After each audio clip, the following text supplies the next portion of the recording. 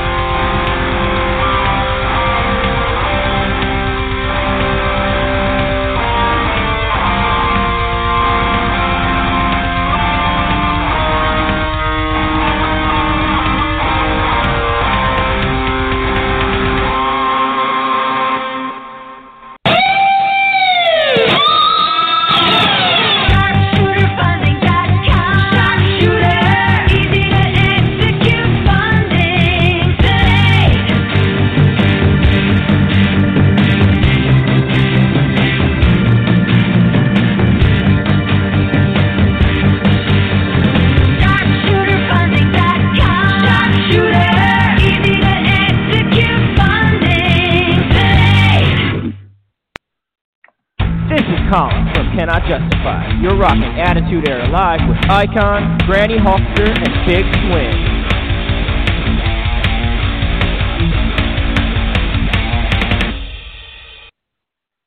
So it's another Monday. It is the post-Super Bowl show here, and, that's all I've really been talking about this morning due to every, ESPN-related station on the planet talks about the Super Bowl after the Super Bowl ends. For those of you who watched it, for those of you who didn't watch it, that Granny's team, the Kansas City Chiefs, won for the first time in 50 years. So that should be pretty good. I was rooting pretty heavy for the Kansas City just because, being a Cowboys fan, we have 5 rings. The 49ers also have 5. I didn't want them to get 6 before we got 6, so therefore I was rooting for Kansas City as well.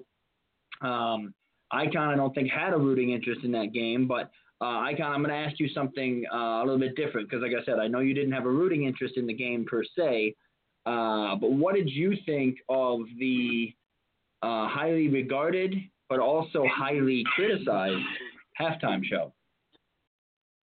Well, I thought how they made a big deal about what Shakira was holding when she was doing the tongue-flicking thing. I thought that was kind of interesting, but I all in all, I was very entertained by the halftime show. I did enjoy it. Yes, it was kind of cool. Can you believe J-Lo is 50? I cannot. Just and that the little girl that was up on the stage with her when she had the thing the cape thing. When they did the Born in the USA tribute, that's her daughter, right? That was her 11-year-old daughter. Yeah, who also has a pretty good voice for 11 years old. But the thing is, and I said this morning on my show, everyone's like, oh my God, I can't believe with such a, racy, kind of sexually themed, halftime show with skimpy outfits and things like that she would have, a girl that young who was her daughter up there. Well, first of all, like, she knows, she's at the age where, like, she knows her mom's J-Lo. You know what I'm saying? Like she's not kept in the dark of home with her family and her, sheltered life where, she's got YouTube, she's got social media, she knows who her mom is. Obviously, she's got a voice. And why not bring her up there? And it's not like she was jumping around in a bikini, So I don't understand why people were so upset about her bringing her daughter up there. I think that, people should kind of chill out with that a little bit. Well, I think that's stupid if they're going to chastise her for that. I mean, if you have a chance to put any of your family members in the spotlight, you do it. I mean, it's just human nature. Look how many people that Hulk Hogan has brought, to the business. It's the same thing. He brought his nephew in. Ric Flair brought his son in. I mean, Vince McMahon brought his children in, his wife. I mean, it's basically the same thing. Did you bet the over/under on anything like on the Super Bowl, on the national anthem? Like, did you bet over/under 2 minutes? No, I did win the coin toss though. Oh, you did? Yeah, I won the coin toss also. I won the coin toss. I won if the winning team would defer or receive. I won who would challenge a play or review a play first. Would there be a score in the last 2 minutes of the last 2 minutes of the game? Yes, I won that. So I won a couple of them, but yeah, I mean, just normal old degenerate gambling stuff, Right. So Charlotte Flair is going to make her decision, and I think I missed it. I think I was on the other channel. I'm sure I'll find out of who Charlotte Flair is going to decide to face here. But do you like the idea of the Royal Rumble winner getting to choose which champion that they want to face, or do you think it should be the one that they should have to face the champion of the show brand that they're assigned to? Well, it's just a way to get them switched over without any other hiccups. That's basically what it is. That's the way it's always been, Even if it's not as good of a match? Well, when was the last time the WWE put on a good match? I mean, seriously. Nah, touche. So, Granny, talk me through this a little bit while we wait for the first guest. Being a lifelong Chiefs fan and never seeing a Super Bowl victory, this must have been pretty surreal for you last night, huh?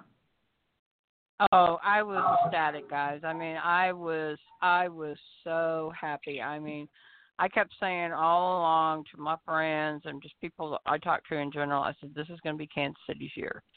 And I was crying tears of joy last night. Let me tell you, I was just beside myself. And it's good for the Midwest. It's good for the smaller cities out there, the smaller markets.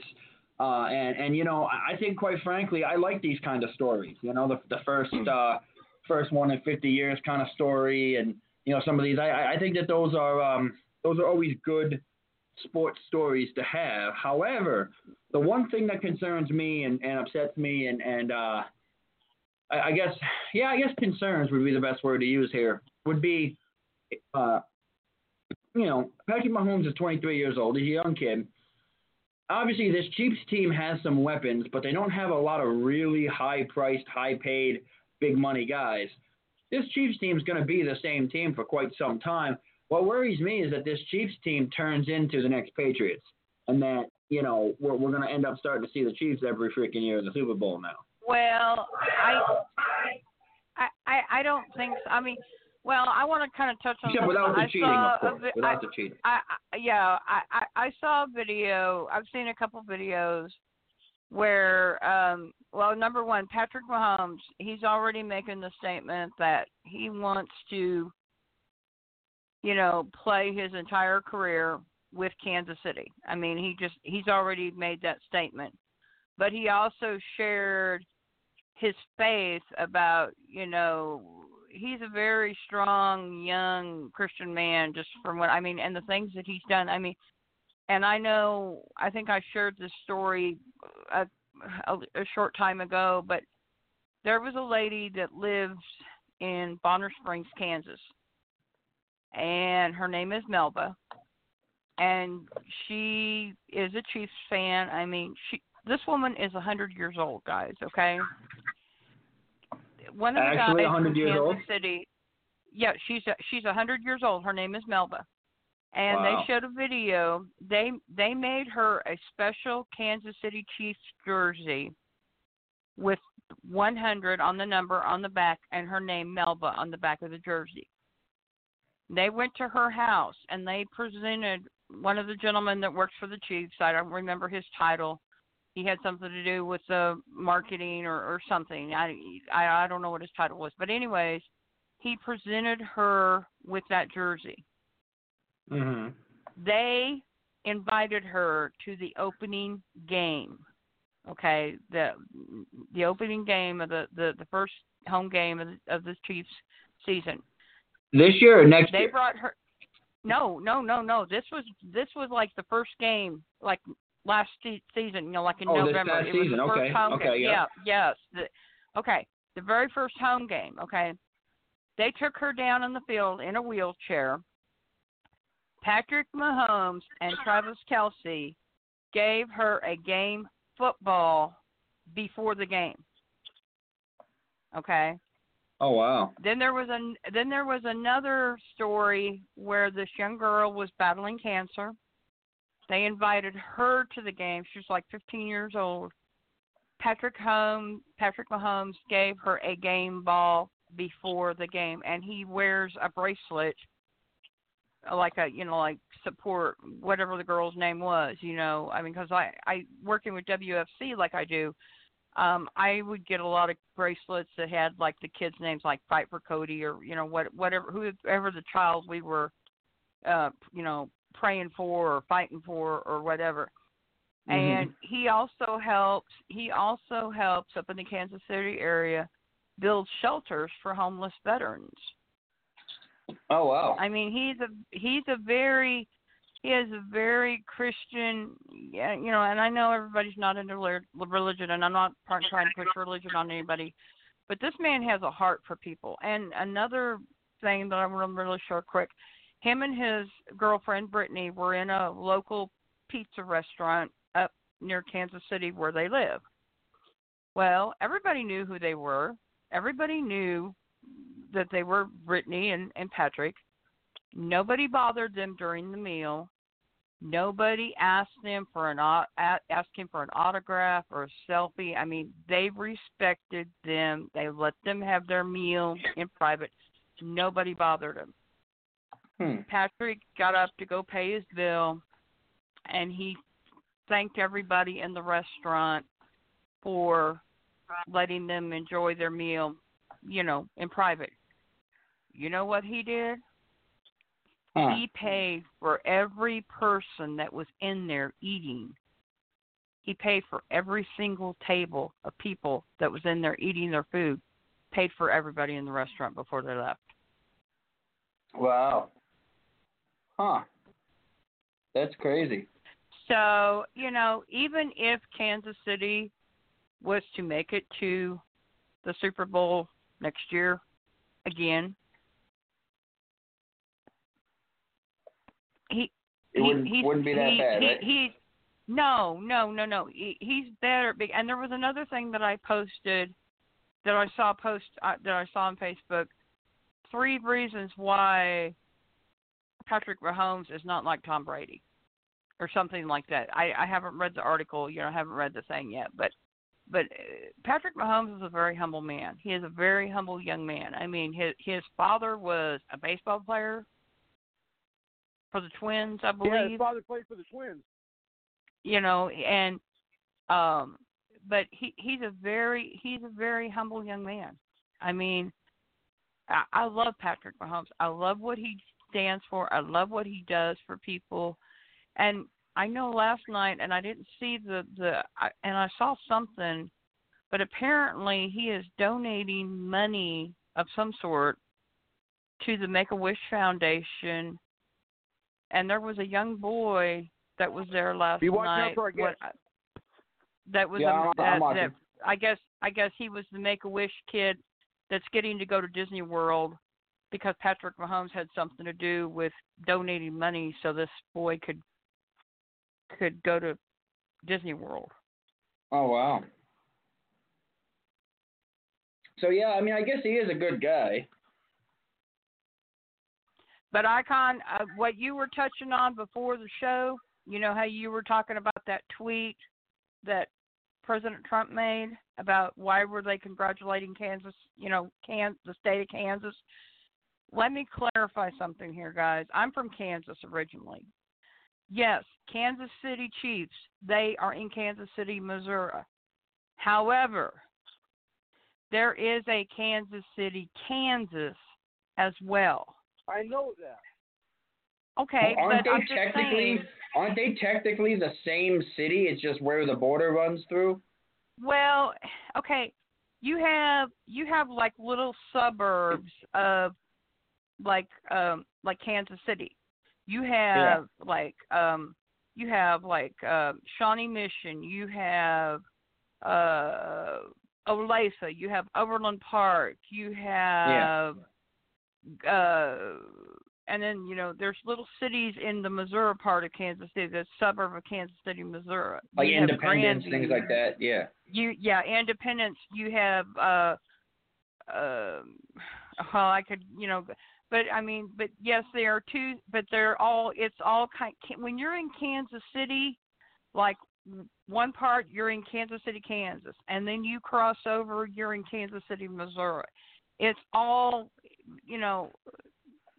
it's all one big one big thing. But there is a Kansas City, Kansas, and there is a Kansas City, Missouri. Now, why he was congratulating Kansas more than Missouri, I have no idea.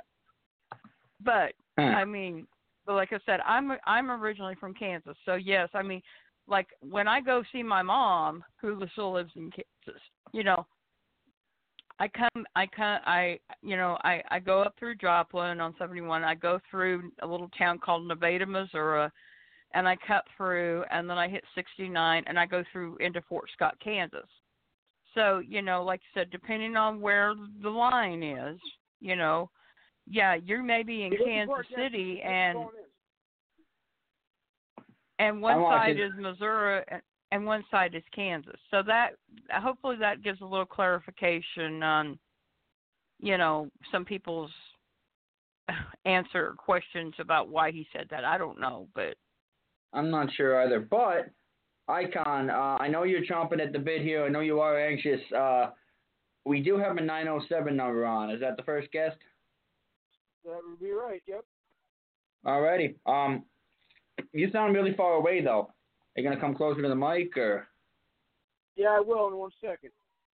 Okay. Well, anyway, I'm gonna put him on. You gonna do your intro? Yep. Okay. There you go. Ladies and gentlemen, stepping out of the green room and walking down the aisle, about to enter the ring with us. She is probably the current and hottest adult entertaining star today. Ladies and gentlemen, without further ado, I give you Erica Lee Peterson. Hey, this is Nordica Storm. You're listening to Attitude Era Live with the hosts, the Icon, the Big Swing, and Granny Hulkster. How are you tonight? Good to have you with us. I know you're a little under the weather, so we plan to have you on for about 30 minutes, but I know you're under the weather, so we'll try and not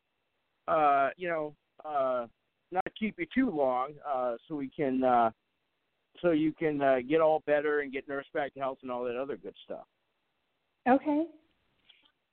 Okay, so what I'll do is I'll ask you a few questions, and then we'll kind of go around the room, and then we'll come back to me, and I'll ask you the more potent questions, I guess you could say. We have Erica Lee Peterson. She's our guest here. We got about 25 minutes here with Erica. So if you want to give us a little background about yourself, then we can ask you some questions. Well, I'm from Alaska. I moved to New York when I was 17, and I'm currently living in Washington. And I don't know. What do you want to know? Well, what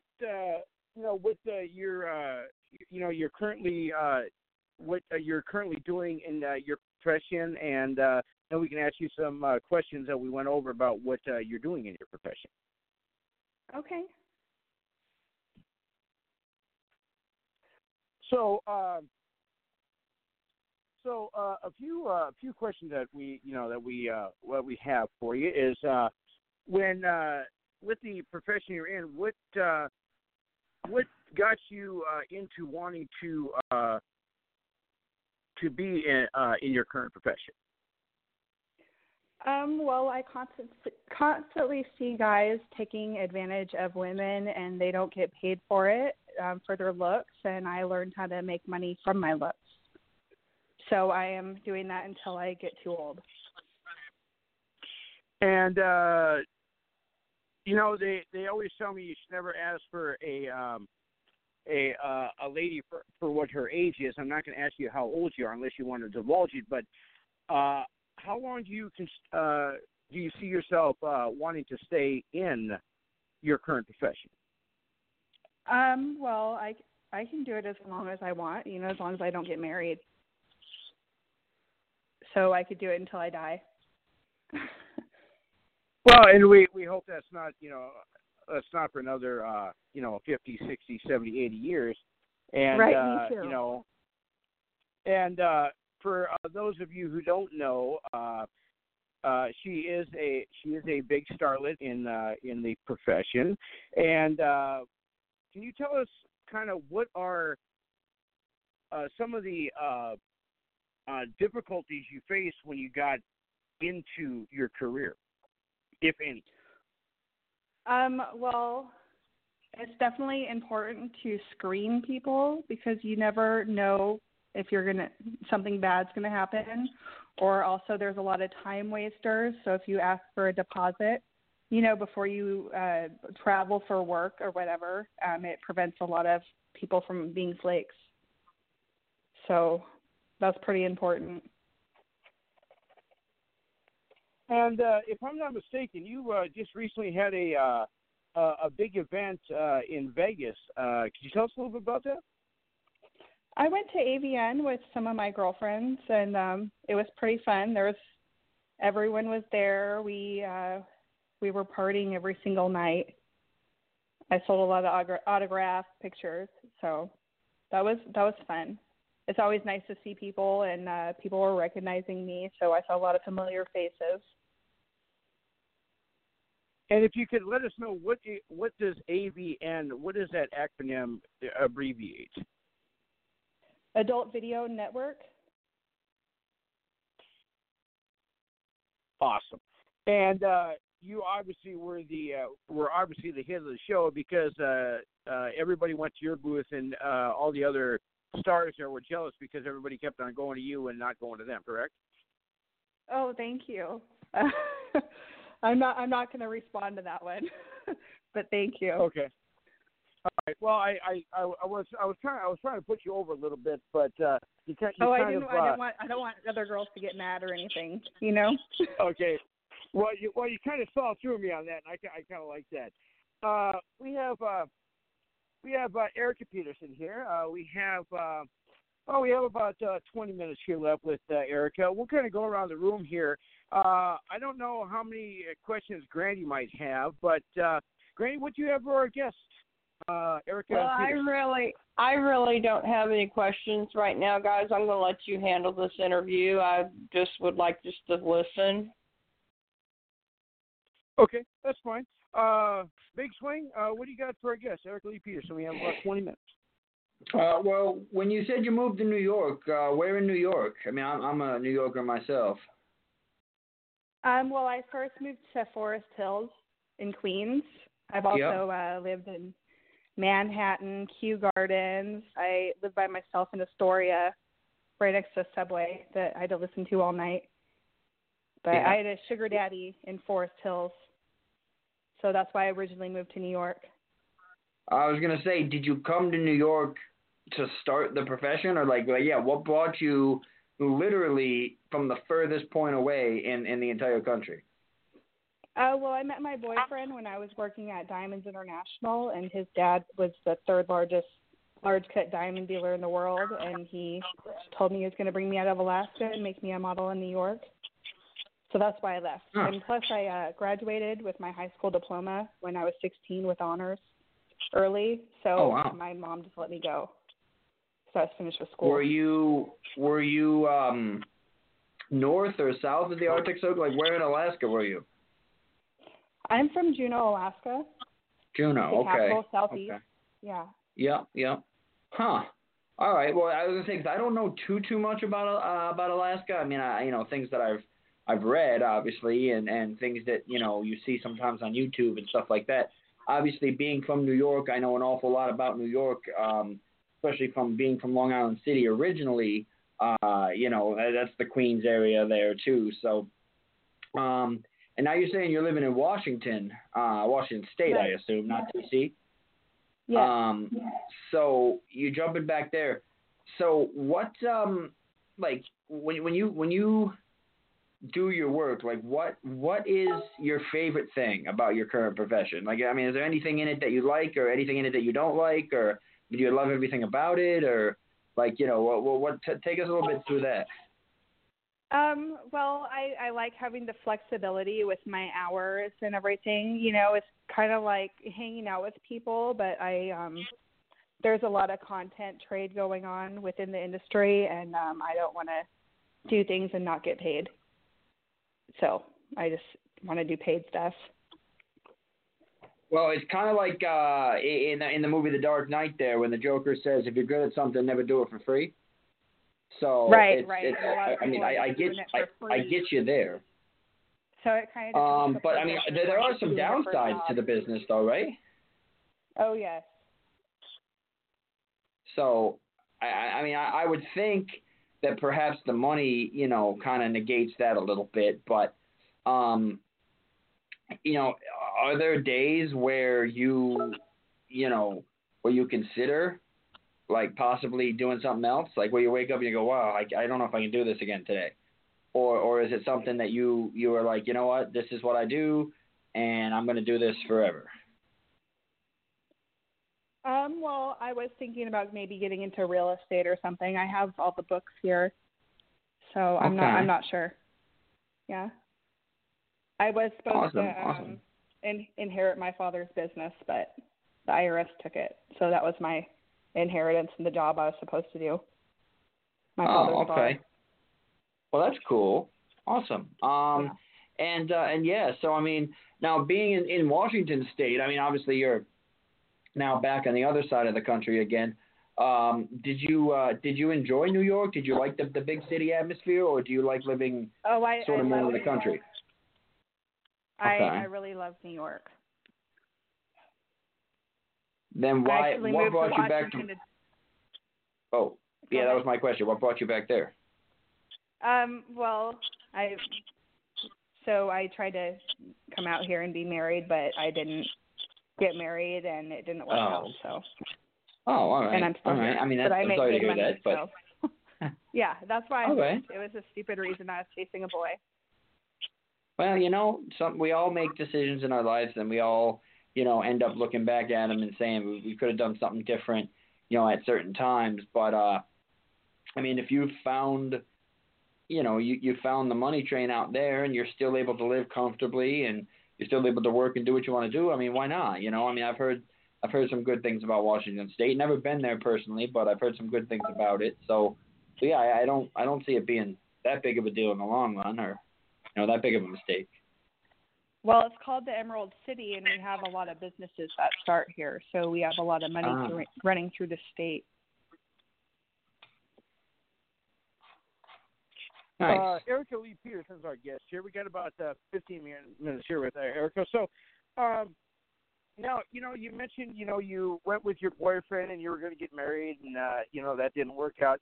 Do you now wish that, from, what you know now compared to what you know then, or you didn't know then, do you wish that you didn't go? Do you wish you would have stayed where you were, or did moving help progress your profession? It definitely helped progress my profession because I was more scattered in New York, and it helped stabilize me a lot moving here. And if our I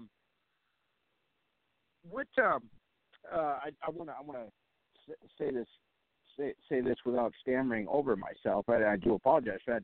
I just had some major dental work done, so my mouth is pretty swollen, so I'm trying to speak and talk without over exerting my gums because I'm in a lot of pain. But I understand.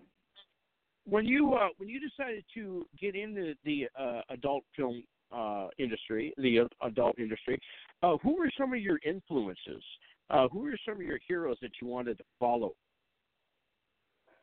I think Belladonna is really hot. She's probably like my favorite. And have you met her or done any things with her at all? No, but I would like to. She's really hot, so. And in the adult industry, what is your favorite things that you've done to this point, and what are some of the least favorite things that you've done?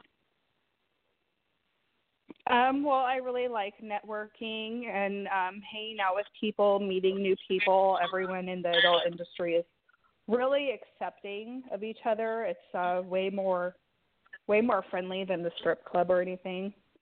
You know, it's a pretty tight network, so it was really fun. It's really fun hanging out with everyone. And my least favorite is people that, well, you know, I don't know if you've heard about this, but we have a lot of people that act like fake agencies and stuff that show up. So I don't like fake people. Well, you know, let's kind of touch on that a little bit. We have Erica Peterson as our guest here. We got about 14 minutes here with Erica.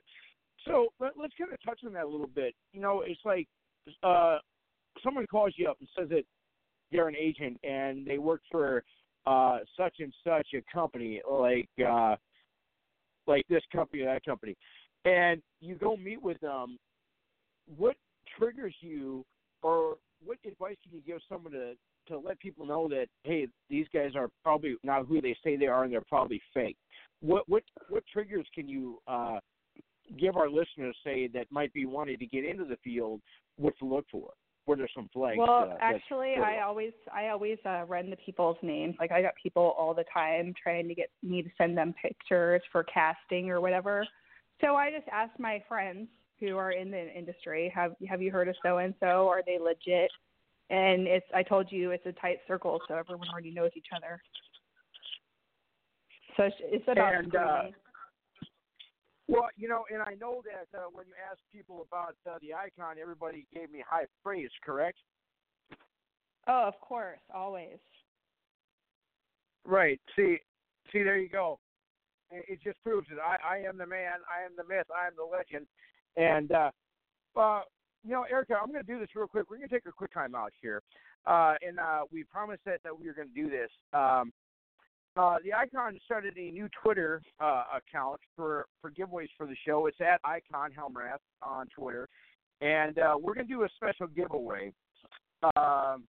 We're going to do four autograph picture giveaways of Erica. She's going to send them to me, and I'll send them out to our fans. The first four people that tweet me, the first four listeners that tweet me at Icon Helmrath on Twitter will win an autograph picture of Erica, and we'll take and I'll check that at the end of the show, and at the end of the week I will select the winners, and 4 lucky listeners will get a autograph picture of Erica. Sound like a good deal, Erica? Yeah. All right, and you also send an autograph picture of the Icon because you love him so much, right? Of course I will. I'll even give a kiss. Yeah, there you go. See, now, Big Swing, for those of you who don't know, she's one of the few female listeners, female guests that does not have a restraining order on me yet. I'm kidding, of course. Yet is the key word. Yet. Yeah, because I know you promised you wouldn't put a restraining order on me as long as I stop calling you at 2 in the morning, right? Right. You need to quit drunk calling me. We have Erica Lee Peterson here at we got about 10 minutes left here with Erica. And so we can do this. Our fans wanted to check you out and see what you're doing and follow you and watch where you're going to be appearing next. You have a Facebook, you got an Instagram, you got a YouTube, you got a Twitter, you got a Twitch, you got a GoFundMe. What do you got? Yeah, everything. My Instagram and my Twitter and my OnlyFans is all Nordica Storm. My OnlyFans with all my pictures and videos. That is the new website that all the entertainers are using is onlyfans.com/NordicaStorm XXX. My Instagram is Nordica Storm. It's all one word. My Twitter is Nordica Storm. So yeah, they can follow me there. And there's one picture that I'm getting a couple tweets now. There's a couple of people that are asking me about a picture on that I posted. I made a cool collector's card of you. You're kind of like in a and I'm kind of looking at it. It's kind of like a Red Riding Hood gimmick. Do you know what trick I'm referring to? Oh, is it like a witch outfit? Yeah. Was that for a shoot, or was that for a video, or what was that for? My dad actually bought me all that stuff when I was 15, and I still have it all. But you weren't 15 in that picture. No, I still have it because I love it. Oh, okay. All right, okay. Because I may get in trouble having that on my desktop. So no, it's like I'm. It's only a couple years ago, so I'm definitely of age. But my father is actually the one that bought me the cloak and the matching skirt. Okay. Now, what do you see yourself doing in the next 5 years in the adult film world? Do you want to make some movies? Do you want to be a featured entertainer where you get to go all over the country? Do you want to be a featured entertainer where you can go all over the world? Where do you see yourself in the next 5 years? Well, yeah, I would love to travel all over the world and stuff, but I was really thinking about marketing and maybe selling some merchandise and meeting more people. And I also have actually have a lot of girls that are asking me to film them, so I'm going to look more into making my own stuff. So you want to get into the behind the scenes and the director role? Also, yeah, I want to do that also because I already have all the equipment at my house. And I'll kind of put this out there. If you need an extra or a stunt double or anything like that, as long as you give me a couple hot dogs, I'll come out there and work for you. Okay, sounds good. There you go. So now we've touched on what you want to do and what you've done and this and that. Now if someone came up to you and they said, "How do I get into the industry?" what advice would you give them? I would tell them to give me a cut, and I will show them how. Okay, so would you want what? I would put them on different websites and everything. There's tons of websites that people can upload their own content.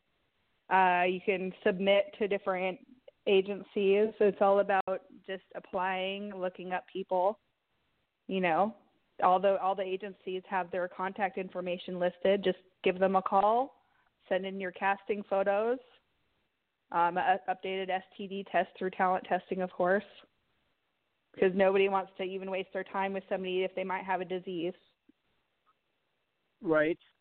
And now, there's a lot going on. There's a lot going on in the news right now about, I know it's not the same thing, but you talk about different disease and everything. Now, in your industry, is there rules about testing, like how often you get tested, if you have to get tested? Yes. Are you able to talk about that or not? Yeah, so we go through talent testing, which the main locations are in California and Vegas, but they also have people that contract them all over the place. Like I go to a place here in Washington, and the tests expire after 14 days. So we have to constantly be tested all the time. But it's called talent testing. So if somebody wants to get tested and have it all recorded for the directors and producers, you go to talent testing, you get put it in the pass system for people to be able to view it publicly. Now, with the talent testing, is there do they once you go in there and you get tested and you come out with a clean bill of health? Of course, you hope everybody does. Or else they're blacklisted. do they give you like a certificate or like a little business card that says she's okay? Or do you just, we actually get a notification notification email to log into our account, and then all of our test results are up on the website. Now, can you get blackballed if you decide not to get tested? Oh yeah, nobody will, like, even for content, nobody will want to touch you at all. That's pretty cool. I like that. So, Well, like, I know that like diseases and things are obviously a main concern. What about anything like pregnancy or anything like that? Does that ever cross mind as well? Yeah. Well, I heard even the girls that aren't on birth control, they take like Plan Bs. But I've heard about, like, my friend said she got pregnant, but I'm not gonna say who it is, of course. Oh, but of course, she lost yeah, the baby. Yeah. So that is a concern as well. So overall, actually, the time you're fertile, the doctors told me. Of course, you should be careful all the time, but it's the 13th to 15th day of the first day of your period. But like, I have an iPhone and it shows me like my fertility days also. Oh, okay. So you're pretty aware of that stuff. Yeah. So my basically, doctor told me. So basically, you look at your phone that day and say, "Well, I know we're supposed to film this scene, but maybe we should wait till tomorrow." Well, also, like my friend says, just girls take Plan Bs also. But then you get your period in extra time, so that sucks. That's pretty cool. I love this interview. You're awesome. So I believe I did send you the address where to send the autographs, and then I'll. And then once I get the winners, I'll have you send those to me, and I'll send them out to you. And I promise I won't share your address with anybody or anything like that. I'll keep it close to the vest. But I do want to thank you for joining us tonight.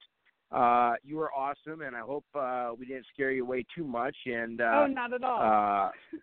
And I hope you still like me after we're done here. And I would like to come work for you. Even if I'm that guy that you have his ass kicked in the hallway because he's hitting on somebody's girlfriend, I have somebody for you. Too. Like, what about What's that? Mistress Nebula beating you up? She's a dominatrix here in Washington. I'm down. Hook me up with her. I'm down. Let's do it. Okay. We have to film this. Yeah. Well, I'm sure we'll be filmed. I'll tell you what.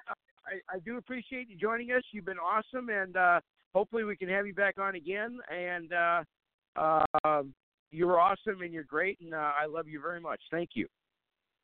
Thank you. Have a good day. Awesome.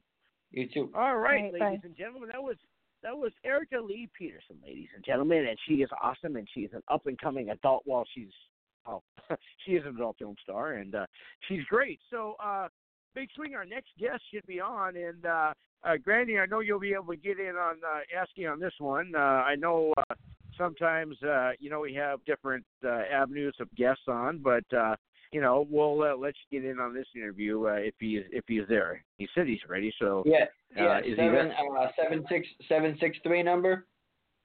That would be him. Yep. All right, I'm gonna put him through. You do your thing. Ladies and gentlemen, stepping out of the green room and walking down the aisle. He is about to step in the ring with us right now. Ladies and gentlemen, I give you the man upon man. He is the master of the ring. Ladies and gentlemen, I give you, without further ado, the man, Sebastian Taylor. Hey, this is the scene, Sebastian Taylor, and you're listening to the Attitude Era live with the host, the icon, the Big Swing, and Granny Hulkster. How are you, Sebastian? I just got to ask you, was that not the best in-ring introduction you've ever had? It is the best in-ring introduction I've ever had. It was pretty now, good, if man. you ever want to hire your own personal ring announcer, I'm down, buddy. I'll get you over. No problem. All right, so we have Sebastian Taylor as our guest here. We got 30 minutes here with Sebastian. If you want to give us a little background about yourself, then we'll ask you some questions and we'll kind of go around the room.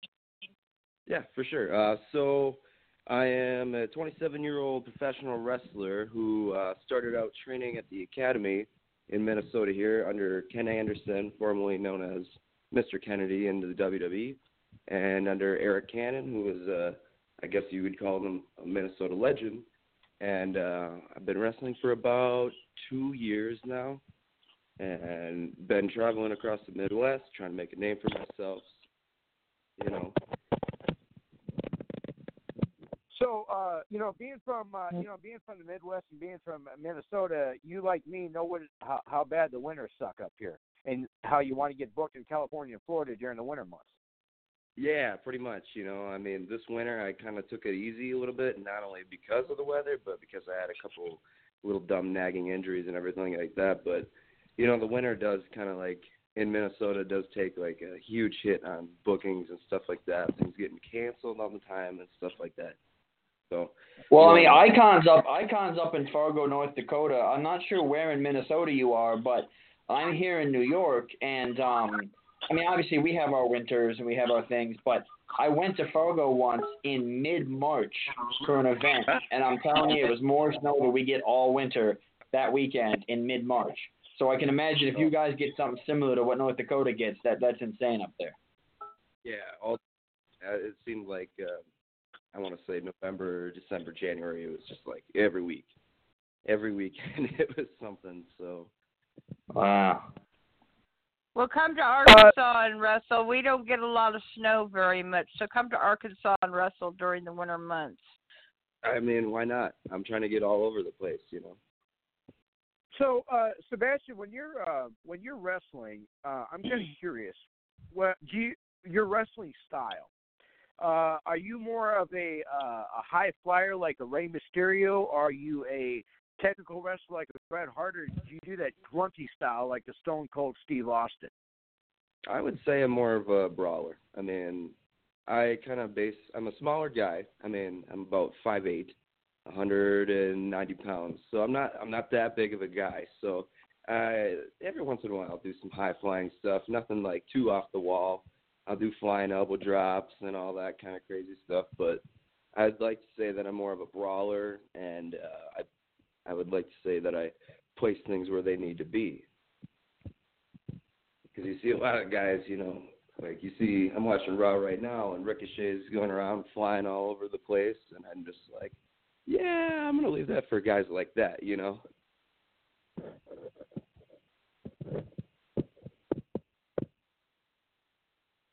Did you have any? Well, when you were, Icon dropped off here, but he's back on the line. When you were coming up, did you have any particular idols or people you looked up to, or people you wanted to model your style after? I mean, I know I grew up in the Attitude Era, so I mean, obviously I'm not a wrestler either, but I grew up in the Attitude Era, so obviously there were guys who were my favorites and who I would tune into every week. But for somebody who was interested in actually getting into it, was there anybody you sort of looked at and said, "Wow, I want to be like that guy"? I have a top three actually. Okay. In no order, I would say Triple H, Chris Jericho, and Edge, and those are like my three top guys. And I guess you. Icon, you hear that? Yeah, I got it. Yeah. See, he's my favorite overall. He just said the golden words to me, Icon. He's good in my book. Edge. Yeah, Edge, he's good in my book. Edge was my all-time favorite. Well, he just came back, so he's still got another tiny run in him. So now, when you wrestled, do you consider yourself to be a baby face, a heel, an in-betweening, or are you more of a what the crowd decide you're going to be? So starting off, it was a lot of babyface stuff until I kind of got my footing and decided what I wanted my character to be. But now, over the last couple months or so, every show that I've pretty much been on, they've had me as a heel. So I think that it's more of a character development over time. You kind of decide from all what they want you to be, and to see how you work how you wrestle as a babyface or a heel, and which one is better, and which one draws more people to the crowd and what they want to see and everything like that. So lately, I would say that I've been more of a heel. So starting off babyface, but I'm comfortable as a heel, to be honest. Sebastian Taylor's our guest here. We got 24 minutes here with Sebastian. So, Granny, we have a heel on our hands. What do you have for our guest, Sebastian Taylor? 24 minutes. Well, hello, Sebastian. I am Granny Hulkster, and I'm not a wrestler either, even though I've had this gimmick name for like 25-plus years. I'm just a big fan of the sport. But Granny loves to talk smack to the heels. So if you ever come to Arkansas, baby, bring it on, because I'm sure I can find something good to say to you. I mean, slime green. I got the slime green hair. That gets a lot of people talking. Oh yeah, I saw pictures of you. I saw the pictures of you and everything. So yeah, but I guess one of my questions to you is, what has been one of your most difficult matches you've ever had in the time you've been wrestling? Oh boy, I would say definitely I had a street fight. I was in one and only street fight so far, and it was against a fellow by the name of Riley Jackson, who turned into be sort of my mortal enemy over the last couple of years or so, and we had about a 25-minute long, I want to say, street fight, which I won. But he beat the absolute hell out of me with kendo sticks, steel chairs, cookie trays. We busted records, old vinyl records, over each other's heads.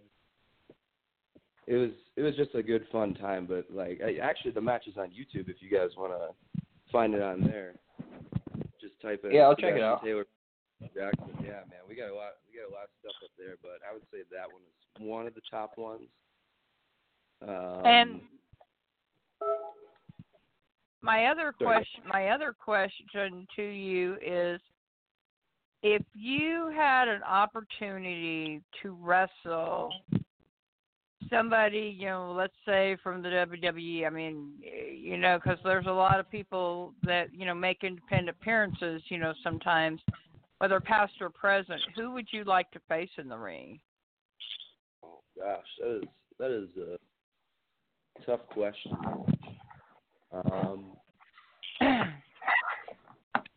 Honestly, it'd have to be Undertaker, right? Oh, that'd be a pretty good choice. It would have to be. I mean, his character and what he brings, I just think everybody would want to wrestle the Undertaker. I think that's a dream match for everybody. Or, in my case, I've been a Triple H fan my whole life, so I would say either Undertaker or Triple H. Wow, that's awesome. Or even Jeff Hardy. Sebastian Taylor's our guest. We have about 21 minutes here with Sebastian. Well, you already met Big Swing, and he's already a fan of yours because you mentioned Edge, which I wish you wouldn't have done. But Big Swing, what are you got for our guest, Sebastian Taylor? Well, I mean, you sort of told us a little bit about, who you looked up to coming up and who you had in your top three for favorites. But take us a little bit deeper back in time. How did you decide that this was the business you wanted to get into? Because I know a lot of people watch wrestling. A lot of people say to themselves, oh, that'd be so cool, I want to do that. But not a lot of people actually end up doing it. So kind of take us through your journey as to, how you got into the wrestling game. Sure. So I want to say I was probably around 6 years old, and my mom always used to tell me all these tales about the AWA and everything like that from Minnesota. She's met Hulk Hogan quite a few times. My mom and my dad did apparently back in the day, and there just so happened to be an old VHS tape, and the VHS tape was WrestleMania 6. And I begged my mom to show me it. I watched it when I was 6 or 7 years old. I watched the main event, which was Hulk Hogan versus the Ultimate Warrior. And from that day forward, I fell in love with it. Watched it every Monday, back in the day, it was Thursday Night SmackDown. I watched WCW. Late at night, I would stay up till 2 o'clock in the morning because we could get ECW on the Syndicate and everything like that. So watching all that, and then, I stayed a fan my whole life. throughout after that and everything, and I think I was 24 years old, and I was searching for wrestling schools, and I'm originally from Wisconsin. Growing up, there was nothing here, so nothing in Wisconsin at all that I could find. You do your research. There's a couple of schools that I was going to go to. Like, I even had the ambition of going down to Seth Rollins' school, the Black and Brave Academy, and then magically, I would say literally within like 3 months, of me being like, oh, hey, I think I actually want to do this. Let's make something of it. The Academy School of Professional Wrestling opened up here in Minnesota, which at the time happened to be 10 minutes away from my house. So they put out a bulletin or a flyer or whatever saying that they're having a pro wrestling boot camp. And you sign up for this boot camp, you pay like a fee, you do like a weekend class, right? You do like a Saturday and a Sunday you're training. And basically what it takes you through is to see how good in shape you are and like how much determination you have, and to see like how much they could put you through like workouts and bumps and stuff like that before you gave up or threw up or whatever. So I did this boot camp, and I was like, it was brutal at the time because like at the time I was not in shape. I was just like, I want to do this, I'll make it work. So do the boot camp. I didn't win the boot camp. I can't remember who actually did. And about 3 months later, I finally like signed up for my tuition, paid the tuition, and I trained there for a year and a half before I graduated. So was the boot camp, let me get close to the mic here. Was the boot camp kind of like the Tough Enough show the WWE held? Yep. Similar to that? It was a lot of like military like workout drills, and then like basic stuff you see in the ring, like when you watch Tough Enough, like, either the old series or the new series, there's a lot of that kind of stuff just to see, like, because, like they say, if it was easy, everybody could do it, and not everybody can technically get, like, the footing and, like, this and that and the other thing, and so it was kind of one of those things to see if, like, some people are physically not capable of doing it, like, it's not an easy thing. They ran that boot camp. And I guess the last thing would be in the independent circuit. Would you say, like, how there's a lot of like the talking and the in-ring mic promos and backstage interview promos and things like that people cut? Is that as big of a thing in the independent circuit as it is like on WWE or TNA or like it was in WCW or even AEW now, or is it mostly just about the in-ring action at your level? At this level, I would say that it's definitely more action. A lot of people now are, like, if they want to get over their character and whatnot, they'll do it through Twitter or Instagram or Facebook. They'll put promos out and stuff like that leading up to the event. Every once in a while, we'll get like somebody who's going to cut a promo in the ring, or they're going to do a storyline angle, but it's never like overly done like WWE does. You watch Raw, and half the show is stories and talking and stuff like that, and you get an hour and a half of wrestling out of a 3.5 hour show. So it's a lot more different on the indies, especially with the show starts, you got 2 hours, 2.5 hours to get 8 matches in, and sometimes that's difficult, more difficult than you would think. So they try to cut the talking and all that down. So. Okay. Well, Sebastian Taylor's our guest here. We got about 15 minutes here with Sebastian. Now, I'm kind of curious. So I'm gonna kind of give you some of the harder hitting questions. I'm just kind of curious about your in-ring look and the green hair. You mentioned you're a heel, so. I'm kind of a baby face, so I'm going to kind of heal this question here. What did you? Were you painting something green? You just didn't have a paintbrush, or what's the deal with that? So originally I had blonde hair, and I was starting to grow my hair out. And one day we were over at my friend's, the one who does my hair, and she was like, "Do you want to put green in your hair?" And it was like right before my first like debut match ever, and I was like, "Screw it, why not?" So dyed my hair green, and it's been like my shtick and my character like since. And recently I've added like black tips to it, so And I'm thinking Nice. about like going like more of a straightforward like just jet black. I mean, if I'm going heel, full blown and commit to that. But like I did green for a year and a half, almost 2 years. I got the green tights and all my merchandise is green and everything like that is green. Like when I come out, I got green lighting. But you know, wrestling is all about character development, and you know, over time things change. So. And when you when you're at the ring in the ring with your opponents, you know every wrestler has a great finishing maneuver. I want to know what yours is, what it's called, what's involved, and we'll see if one of us would volunteer to have you practice it on us. I got a couple signature moves that I like to do. You know, sometimes you got to bust out some moves on some guys that are twice your size, and you have to be able to perform your finishing move on anybody that's smaller than you or bigger than you. So my go-to is been for the last 2 years the crippler crossface, and I call it the Death Adder, which is a very, very tiny poisonous snake that can take out anybody, and that is like the symbol move. So I've won a lot of matches with it. I've won championships with it, and I would say my secondary one, and because I've referenced Triple H 100 times, I do the pedigree. You do the pedigree? So, speaking. Nice. So speaking of that, I'm going to ask you one other question. I'm going to ask you some tough questions. We got Sebastian Taylor here. We got about 14 minutes here left with Sebastian. When is your next match? Where is it? When is it? And if our fans want to come see you, how would they get tickets? Okay, so I have a show coming up next.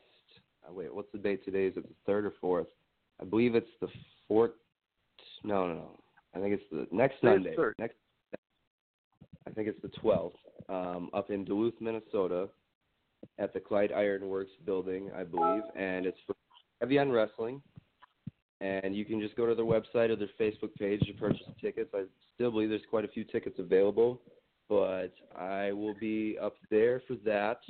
I have a couple dates coming up in March for Higher Ground Wrestling, which is a sort of a newer company that's coming out. March 21st, I'll be with them. And then a few dates here and there around everything. Nothing set in stone other than those couple places at the moment. But go to Heavy on Wrestling, go on their Facebook, Twitter, Instagram, or just heavyonwrestling.com to purchase tickets. I'll be there. I'm in a 3-person stable with Darren Corbin and Heavy Metal Lore, and we are known as Settle for Nothing, and we're going to come beat some people up. Did you mention Baron Corbin? Darren Corbin. That's Icon's Darren favorite. Corbin, yeah. Oh. Darren Corbin. No, it's not that. It's not the WWE guy. I know Darren Corbin. He's a great guy. You have to say hi to tell him hello from the Icon when you hook up with him. About with Darren? Yeah.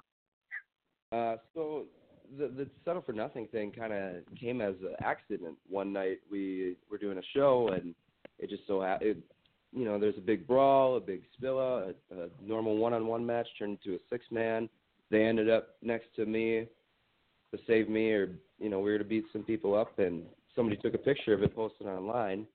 Actually, Darren Corbin's wife did, and one of the promoters for Heavy on Wrestling saw it, and they were like, oh my gosh, we got to put you guys together. So Corbin pretty much took me and Heavy Metal Lore under his wing, and I've been forever grateful since then because he's taught me so much. Like, Darren Corbin has been around wrestling for a really long time, a good probably 15 years, and the things that he knows that he can teach me, like, I just shut up and listen when I'm with him pretty much.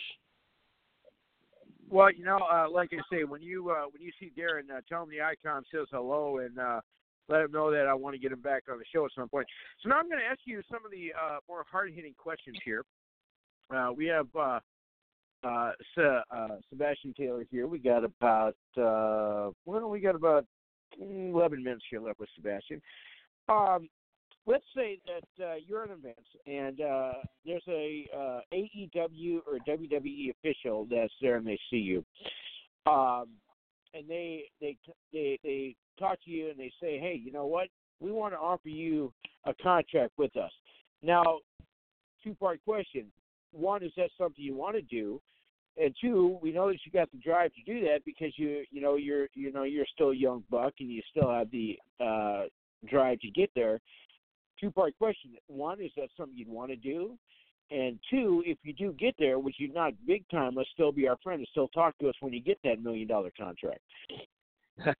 So absolutely. I mean, I think that's the goal for anybody that's getting into this, is to be a TV wrestler. You know, you want to turn heads, you want to be on TV, you want to be known for. So absolutely, that's the goal right now.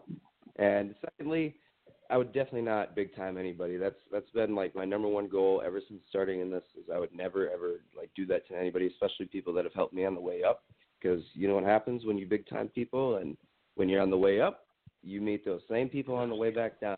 And if you don't have a good interaction with them coming down, that's what it's about. Exactly. That's awesome. I like that. Sebastian Taylor's our guest here. We got 8 minutes here left with Sebastian. So,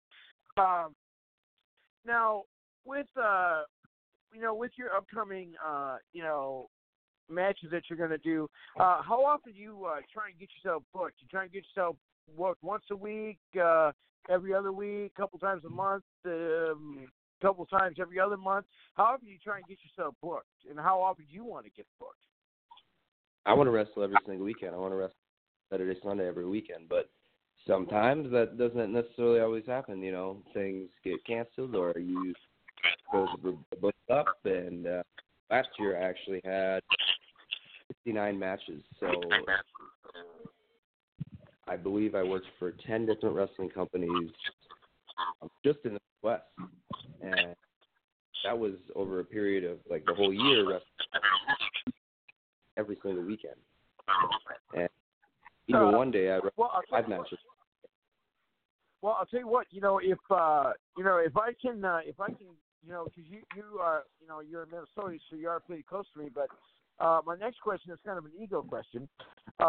If I'm ever in your neck of the woods at an event that you're wrestling at, you think maybe you can give me a pass so I can come check you out, maybe be your personal ring announcer for a night?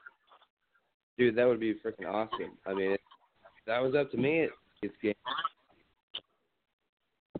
See, hey, Granny, Big Swing, I'll tell you what, I am the most happening guy in wrestling podcast Sonora right now. I mean, there's nobody bigger than me right now.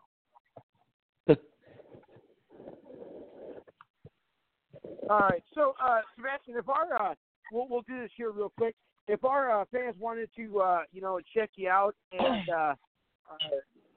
keep track of you and see what you're doing, you got a Facebook, you got an Instagram, you got YouTube, you got a Twitter, you got a Twitch, you got a GoFundMe. What do you got? I got Facebook, Instagram, Twitter. I also have a Pro Wrestling Tees page that you could buy all my merchandise on if you can't ever make the show or tank top or anything. On Facebook, it's kind of a long one. They didn't let me pick a simple Facebook URL, so it's facebook.com/Sebastian Taylor. And then Instagram and Twitter are both the same. It's at IM_the_scene. And my Pro Wrestling Tees page is prowrestlingtees.com/Sebastian Taylor. And if I were to send you an address, you think you might be willing to send us some autographs for giveaways for our fans? I'm going to do the same thing right now. The first 4 people that tweet me right now at Icon Helmrest on Twitter, if you tweet me right now, I will select 4 lucky fans of the show and of the Icon to win autographs of Sebastian Taylor. Do you think you'd be willing to do that for us? Hell yes, I can. Awesome. That is cool. Real quick here, you kind of gave us your schedule for the next couple of performances. Do you have any other upcoming events that you can tell us about where we can keep an eye on you and see where you're at? Yeah, actually, me and my new tag team partner, Scott Story, just won Pro Wrestling Battleground Tag Team Championships.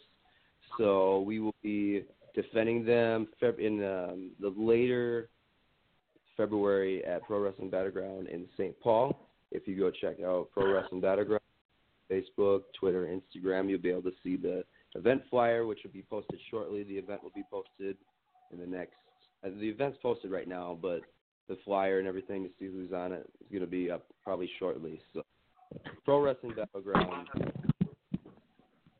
A few other places that are I'm working on.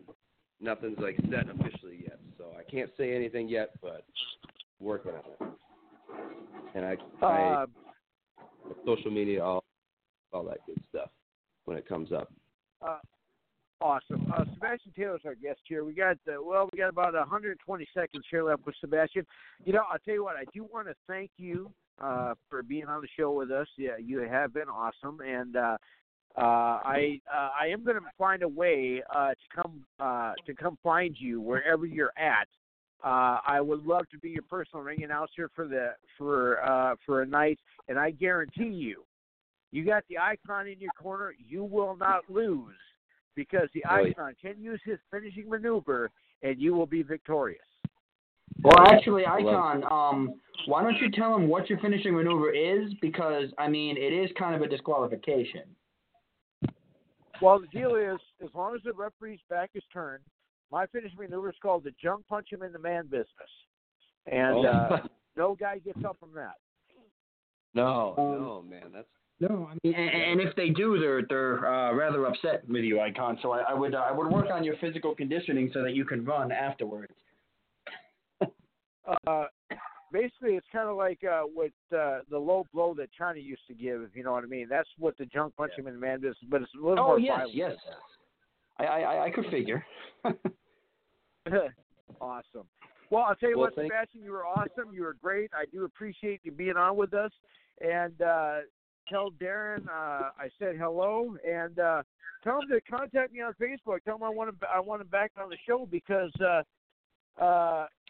we have so many things that we need to catch up on from the last time he was here in Fargo. Hell yeah. Awesome, man. Well, I appreciate you guys having me on. Thank you very much. Thanks, Sebastian. You're awesome. Thanks, Sebastian. Thank you, guys. Sebastian Taylor, ladies and gentlemen, the man with the green hair, which means he's green, he's mean, and he will bring the steam to the ring, ladies and gentlemen. Sebastian Taylor. Thank you. Awesome. Yep. So our next now, question, we do have it, 859. Yeah.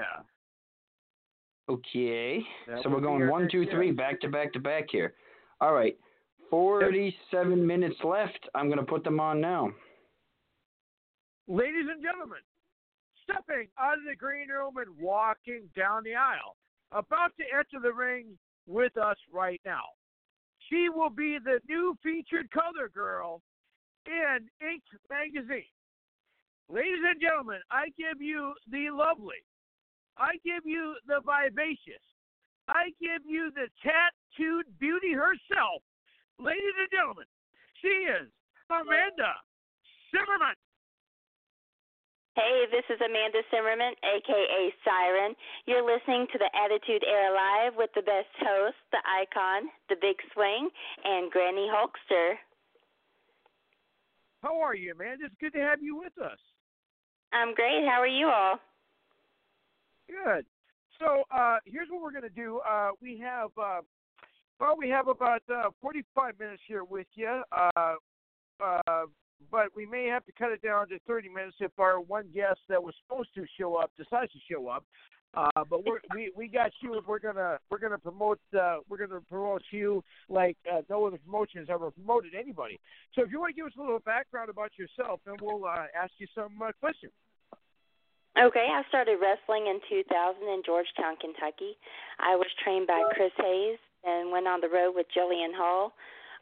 We worked together for a while. Then when she went to WWE, I teamed up with Malaya Hosaka and kind of started touring around with her. Ended up wrestling with the World Wrestling Association all over Alaska for the Air Force, and we had a lot of fun. I don't wrestle as much now. You know, I'm getting older, so so I decided to compete to be on the cover of Inked magazine. So now, to be on the cover of Ink magazine, you actually have to. I'm sure you have to have some kind of ink. I'm going to ask you a two-part question. I'll let you take both parts separately. Can you tell us what kind of tattoos that you have? Okay, my right arm is sleeved out. It's skulls and roses. My left arm is also a sleeve of skulls and filigree. I have a big dream catcher on my back and the moon phases at the top of that and a vine around my waist. For our fans that might not know, could you explain to us what a sleeve is? A sleeve is when you're tattooed all the way from your shoulder down onto your hand. And yeah, Icon, you didn't know that, Icon? I knew that. I was asking her to explain to our listeners who did not know if you would have been paying attention. Okay. Yeah, that's not really my strong suit. Well, yeah, we definitely do know that. Amanda Zimmerman's our guest here. We got a lot of time here with Amanda. We got about 42 minutes. What I'm going to do is I'm going to ask you a few wrestling questions, then we're going to get all into Ink magazine. I'll tell you what. Here's what we're going to do. Let's do this. Let's throw it over to Granny for the wrestling questions. Then we'll come back to me for the Ink questions. Granny, what you got for our guest here? Amanda Zimmerman. Well, hello, Amanda. My name is Granny Holkster. Like I said, I'm not a wrestler. I'm just a wrestling fan. But I noticed you mentioned Malaya Hosaka. Yes. How long did you wrestle with her? Oh, geez. I mean, how long did you travel with her? Probably a couple of years. We worked together a lot, especially in Florida. Like, we worked together for Slammin' Ladies with Lexi Fife. And, of course, we have a good friend, Evil Zebra, and he came down a couple of times, and we went to Tennessee, and we all worked together. We met up in Buffalo, New York, and did a show up there one time. So we worked together quite a bit. Well, I remember her. If it's who I'm thinking is, because there used to be I live in Arkansas, and there used to be a wrestling federation that wrestled a lot out of Fort Smith, Arkansas, called Traditional Championship Wrestling. Mm-hmm. And I believe, if it's the same person I'm thinking of, I believe she wrestled for Traditional Championship Wrestling several times. Yeah, that's probably her. So, because, like I said, Granny doesn't like the heels. I can talk some pretty good smack.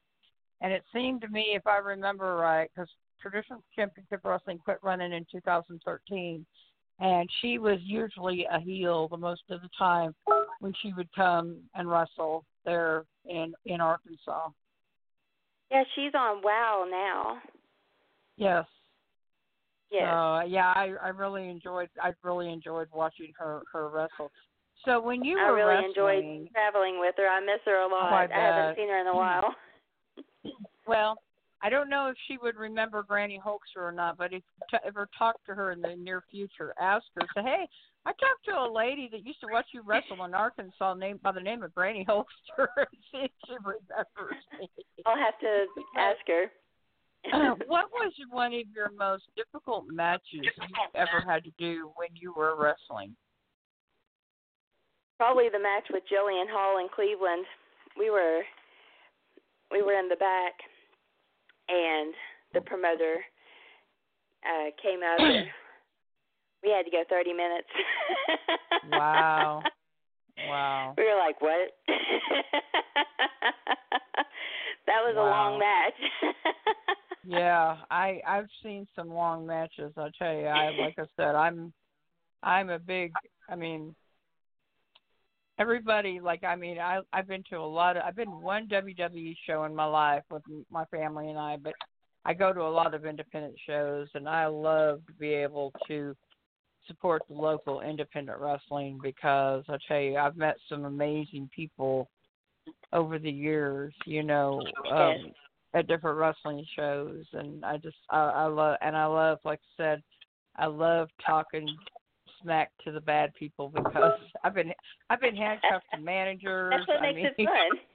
Oh yeah, I had, for example, Tommy Dreamer, the very last TCW show that they did. I had Tommy Dreamer use my fold-up cane on Matt Riviera during the match. So he just came and walked by and took it right out of my hand, and you don't stop Tommy Dreamer from doing anything like I was that. always heel in Kentucky, and I had a woman reach over one night and grab me by my hair and yank me over the rail. Oh my! And no, Big Swing. Before you said anything, that was not me. Because I've never. I was been wondering if that was maybe wrestling. you. Okay. All right. I've never been to Kentucky to watch wrestling. You'll have to come sometime. It's quite a show. I will. Yeah, it sounds like it. So I used to wrestle in this one town. I won't mention the name of it on here in case anyone from there is listening. But I went out one night and taught them all how to brush the last tooth they had in their head, and they didn't like that very much. Oh my! Oh my! I have a lot of fun being heel. It sounds like it. So. Amanda Zimmerman's our guest here. We got about 38 minutes here left with Amanda. Like I say, we're gonna cover all the stuff about the magazine shoot and trying out for that, which is going to be my part of the interview. But Big Swing, what do you got for a guest, Amanda Zimmerman? Well, I guess take us through a little bit of the background. A lot of people watch wrestling growing up. And they say, oh, that'd be so cool. I want to do that. But not a lot of people actually end up doing it. And especially females more so. They don't end up getting into it as much. As you know, the women's roster is usually substantially less than the men's on every level. What sort of prompted you to get into it? What was your story? What made you want to get into what you're doing? And how did you get your start? My family is from the country. I grew up on horse farms. I didn't know wrestling existed until I was in high school. We just never watched anything like that in our house. And I had this boyfriend who watched wrestling, and he had it on a couple of times. And this one night I remember watching, and these three guys came up out of a ring of fire, and it was the Brood. The Brood, yep. And I saw Gangrel spit the blood out, and Edge slid into the ring in his long black trench coat. I was hooked. That was it for me. I was so into wrestling. So we started going to independent shows in Georgetown. Jimmy Valiant was at a flea market one day that we were at, handing out flyers for this show in Georgetown. So we started going over there, and I had applied to go to college, and my financial aid was turned down. My parents didn't have money to send me to college. So that was pretty much shot down. I was going to go to be a radio broadcaster. And so one night at the wrestling show, they said, hey, do you want to be a pro wrestler? Call the hotline. So I called and called and called, and someone finally called me back. So I wasn't sure why it took so long for them to call me back, but I went ahead and went to wrestling school, and I learned real quick why they didn't call me back very quickly. It's because they didn't want to train a girl. So my first training session was pretty much getting slammed on my head. My first concussion of 5 concussions. So it took about a month of training before they realized I was not going to stop coming back, and they were going to have to train me one way or another. And it just kind of took off from there. It started in Georgetown, and they shut down, and they were moving to Mount Sterling. And in that transition is when I started traveling with Jillian Hall. When they reopened in Mount Sterling, I went back and was like, hey, I can be here this weekend and this weekend, but not this weekend and this weekend. And they said, well, if you can't be here every weekend, then we can't use you because we need you here to walk out with the guys. I said, well, not bringing in any women for me to wrestle. I'm not actually wrestling. I'm just being a valet, and I want to be in the ring. So I said bye. I left. A lot of the guys, dissed me for that and started calling me superstar because I left and everything, but I wasn't going to be held back, just to walk out with the guys. That is awesome. We have our Amanda Zimmerman as our guest here. We got about 37 minutes here left, unless our original guest calls in. So we'll just go until that happens, or we'll just keep you till the end of the show because we love you. So now let's chat about Ink Magazine. Now you're wanting to be the cover girl of the magazine, and yes. you're striving to be the cover girl. Now, first off, to get on Ink Magazine, did you send in pictures, or did you make a phone call? Did one of their agents see pictures of you, or tell us how that started out first. Really, I applied on a whim. I was on Instagram, and an advertisement popped up to apply for it, and I thought, well, I have some ink. I'll apply. I didn't expect it to go any farther than that. I just turned 39 years old on Thursday, so you don't really expect something like this to happen when you get as old as I am. So I filled out the application and sent in like one or two pictures, and then I got an email back that I had been handpicked to compete in the competition. And now you obviously want to be on the cover, but if you don't make the coverage, you still get featured in the magazine, correct? I don't believe so. No, it's solely just a cover contest. So you have to be on the. So if you win the contest, you get on the cover.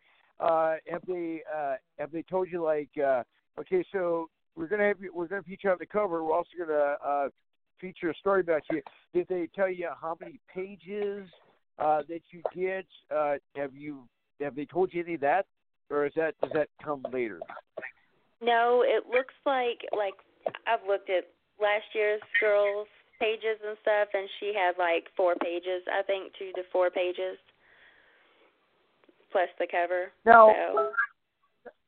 Now sometimes, on Ink Magazine, they, it's one of those cool magazines that, are always on the top shelf, and it's always in plastic because there might be certain things that are shown or depicted. Do you have any reserves on that, or is there anything that's off limits or anything that'd be out of your comfort zone to appear in the magazine? Ink Magazine, they keep it clean. Like even in the contest, we can't show any nudity or anything like that. I strive to be a good role model for others. Wrestling, whatever I do, I strive to be a good role model. So I would have limitations to what I would show in a magazine, yes. But I don't think they would do anything that would be beyond my boundaries.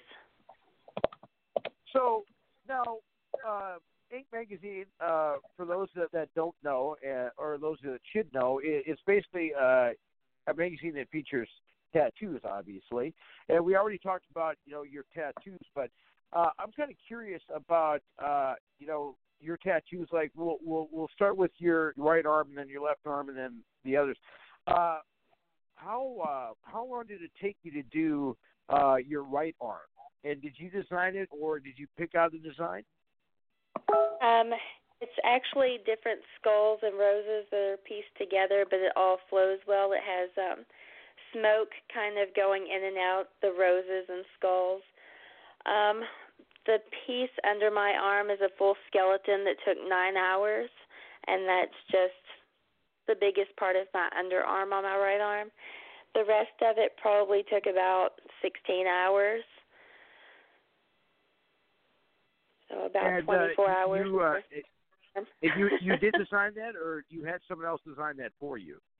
I just found pictures and then the guy who does my tattoos at Underground Ink in Lexington, Kentucky, he kind of did his own thing with them, changed them around a bit, and we worked together. Sometimes, like, I wouldn't like the teeth or the jaw, so we'd take the jaw off or change the teeth up, or just something that was odd on the skull, we would change it up a bit. Amanda Simmer is our guest here. We got about 25 minutes here left with Amanda. Now, another thing I'm kind of curious about, there's pictures of you on your Facebook page, and we'll let you pitch that in a second. But you mentioned that you have like a tattoo around your waist, which we obviously can't see and probably will never get to see. But how long did that take you to have done? That one was just a couple of hours. I got that a long time ago, though, so I probably need to get it touched up a bit. My mom says it looks like Christmas lights, so I'll probably be getting that fixed soon. And do you ever plan on adding any color to what's on your arm, or is it just going to stay black and white? My arms have no color. I'm colorblind, so I don't worry too much about color. My dream catcher on my back has purple and blue in it. That's about it for color. I'm planning on doing more, but I don't plan on doing any color. And for Ink Magazine,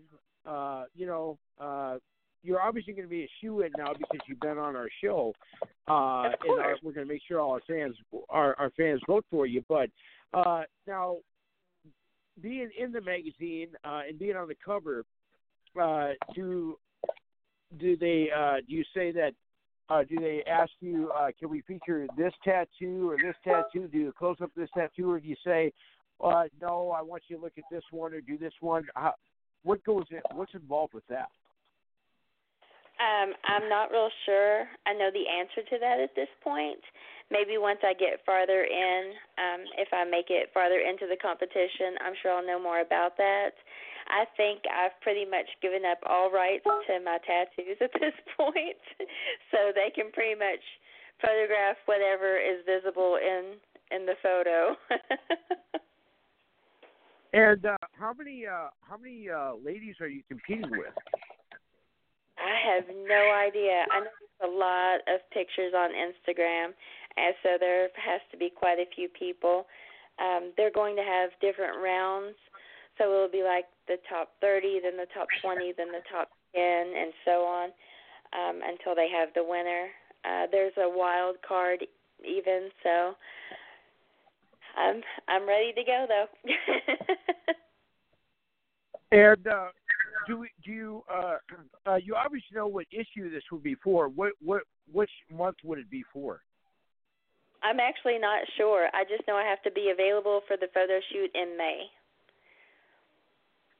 So it could be like a summer issue, possibly, or maybe even possibly. Like a winter issue. Now let's talk about the competition. Now, you mentioned there's, let's just say there is 30, then they go to 20 and 10 and 5, like you said. Do they call you in for doing photos for each session as you progress, or do you just like wait it out and see as other gals get eliminated? How does that work? No, we don't do more photos as it goes along. I actually have a photo shoot scheduled, so I have more pictures available. Everything has to be on our pages by February 11th when the voting begins. So whatever pictures I have on there is all I get, and then, as we're eliminated, that's just it. And so we can help you with this. If our fans wanted to vote, where do they go and vote? It is cover.inkmag.com/2020/Amanda-Simmerman. And do you get to keep track of how many votes you got? Like, I'm sure they you can. Do they have like rules on voting? Like, for instance, you can't go you yourself. You can't go to that website, like refresh it like 1,000 times to give yourself 1,000 votes. They obviously have rules on that kind of stuff, right? I'm not totally sure. I know as long as you have a Facebook account, you can vote. Okay. So let me ask you. I really know. Once it starts February 11th, I'll get to see more of what it's going to be like. I'm just totally blown away at this point. I don't really know what I've gotten myself into. So we'll continue the interview in a second. We got Amanda Simmerman here. We got about 20 minutes here left with Amanda. So, Granny, Big Swing, who are you guys voting for? I think that's pretty obvious. Well, it'd be better if you say it, but Granny, who are you voting for? Is she here with us? Is she paying attention? I'm here. Well, of course, it's obvious who we're going to vote for. We're going to vote for Amanda. Of course. Well, I appreciate your votes. I'm sure I'm the only professional wrestler competing. Probably, yeah. Well, see, that's not the only reason. That's not the only reason why we're voting for you. Another reason why I'm going to vote for you is because you're one of the few female guests that hasn't put a restraining order on me. Oh, my gosh. Well, you haven't given me a reason to yet. Yet. Keyword, yet. We have Amanda Simmerman here as our guest here. We got about 20 minutes left. So I'm going to ask you a few other questions. And if I ask you things that you don't want to ask, just say, and what's your next question, and we'll move on. Then we can kind of go back around the room again. One thing I'm kind of looking at, I made you that cool little collector's card earlier. And one thing I'm kind of curious about is your ears and your earrings. Take us through that and why you would put yourself through that kind of pain and why you decided to do that. What is that called? And take it from there. Okay, I have 1-inch gauges. The reason I have them is because my best friend, Elizabeth, said that I had to get my ears pierced and she was going to pay for it. I said, well, if I get my ears pierced, I will have gauges. She said, why would you want to do that? I said, because I think it looks really cool. So in the beginning, I used a taper. So it starts out really small, like the size of the earring, and you just kind of push it through slowly. I would just do it while I was sitting watching TV at night. So it doesn't really hurt because it goes so slow. But then once you get to a certain size, you can't use a taper anymore. So you have to get just the silicone earrings and just pop them in so it slowly stretches as that is popped in there. So that can hurt a little more. It took 3 years to get up to a 1-inch. And there were points where I tried to jump 2 sizes at once, and that is not a good idea. It feels like someone's burning your ears with lighters. Now I'm kind of curious. Now, you're wearing you call what did you call it again? Gauges, right? Gauges. Mhm. Gauges. Now, I noticed that you're wearing a black gauge. Now, can you are you stuck with that color, or can you get different colored gauges, or is that They come in all different colors, and I have even some pretty girly ones that are dangly. Some have dream catchers hanging from them with feathers. So I can change them in and out. They have some really pretty ones. They have some that you can't see through, that are just full, and they have different designs on them. So, yeah, there's a lot of possibilities. My husband and I are the same size, so we can share earrings. So my question is, when you take them out and change them. Now, forgive me, because I'll admit I'm not. I've always been curious about this, and I'm getting tweeted messages of me to ask these questions. They're not really. They're kind of coming from me, and they're not coming from me. So I'm going to ask you these questions. Okay. Now, when you take these things out, you just have like a flappy ear of skin, or yes.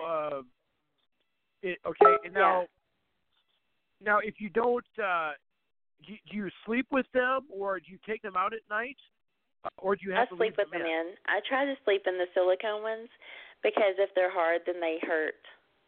Like if I'm laying on it. So the silicone ones aren't too bad. They're pretty flexible. And then we have a question coming here from Mark 316 fan. He's asking if you were to take them out, not put them back in, would it close up, or is it going to stay open? It can close a little bit, but once you get to this size, it will not ever go back to normal.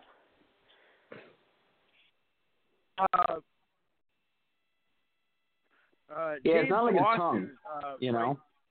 Yeah. James Austin writes, if you wanted to have them removed and have your ear go back to normal, would you have to have surgery? Yes, I would have to have surgery.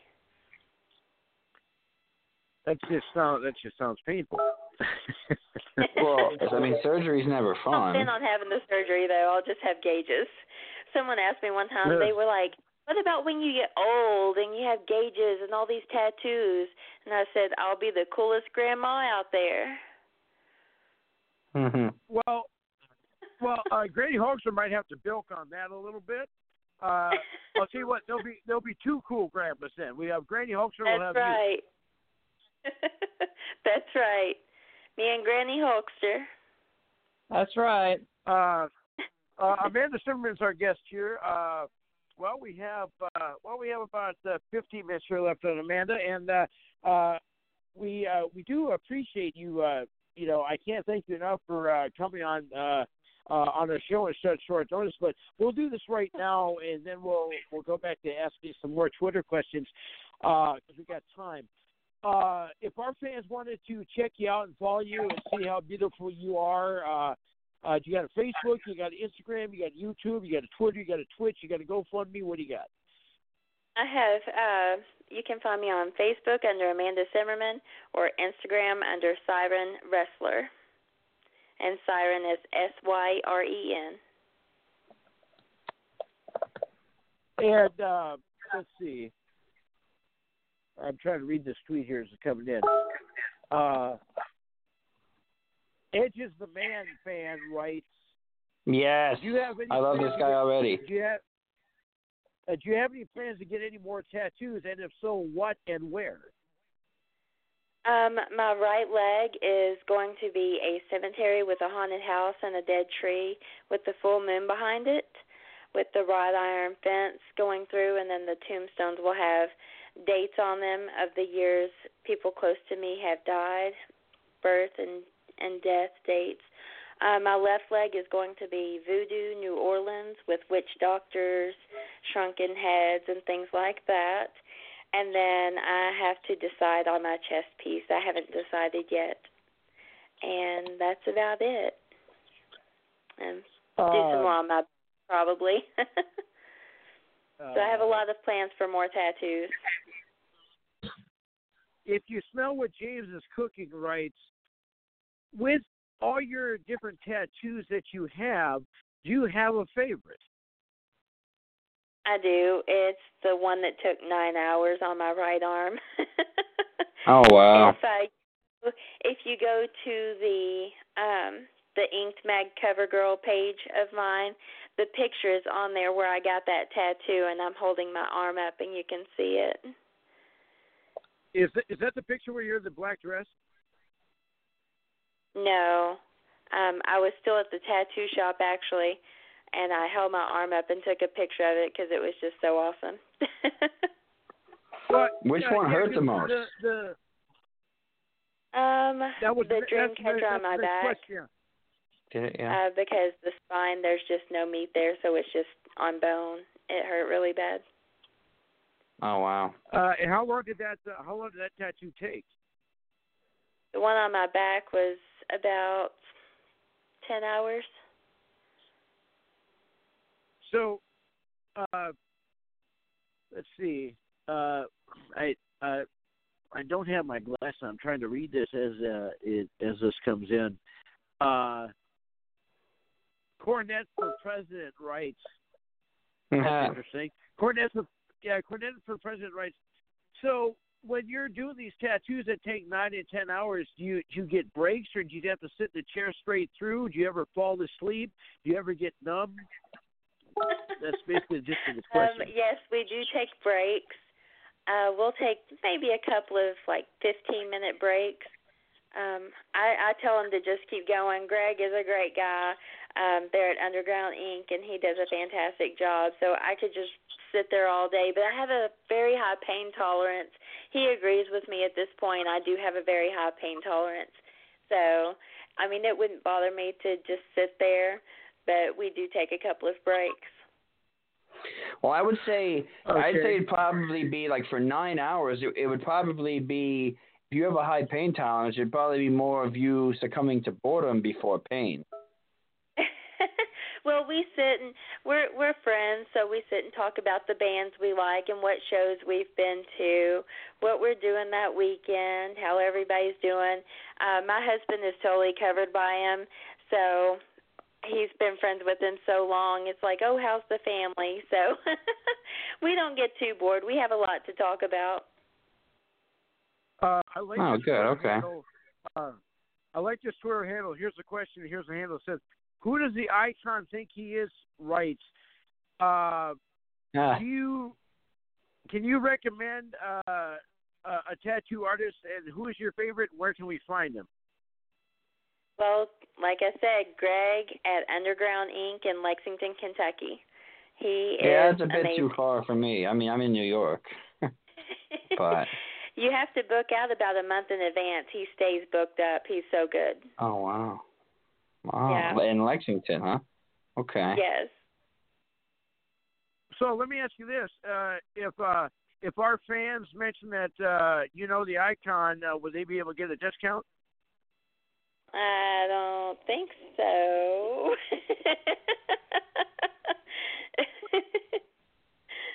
Okay. Well, how about if they said Amanda sent us? I don't know. That may not even get them a discount. Tattooing is hard work. It's hard to get a discount on a tattoo. Yeah, it is. Amanda Simmer is our guest here. We got about 10 minutes left. You still got? Can you hang with us for another 10 minutes? Sure. Awesome. Because, like I say, all these, I hate to say it, but a lot of these. Oh, I think Icon got cut off here again. You see, he's using a phone. See, Amanda, we're in I'm in the studio here in New York, but he calls in from Fargo, North Dakota. So he's on a cell phone, and he's got that Sprint service up there in Fargo, North Dakota with, 3 feet of snow on the ground. So, it's a little different. So sometimes he cuts out. Oh, there he is. Hey, Granny, what would be really funny? I'm not going to do it because I think Icon would have another heart attack, but he's on hold. I should just leave him on hold and just finish the show talking to Amanda. Don't you think? If I just leave him on the hold, he might have a problem. I think he might have a problem with that. We might get fired. He would freak out. Yeah, he would freak out. Anyway, he would. I'll bring him on. I'll be nice. Icon, we lost you there for a minute. Well, a couple things.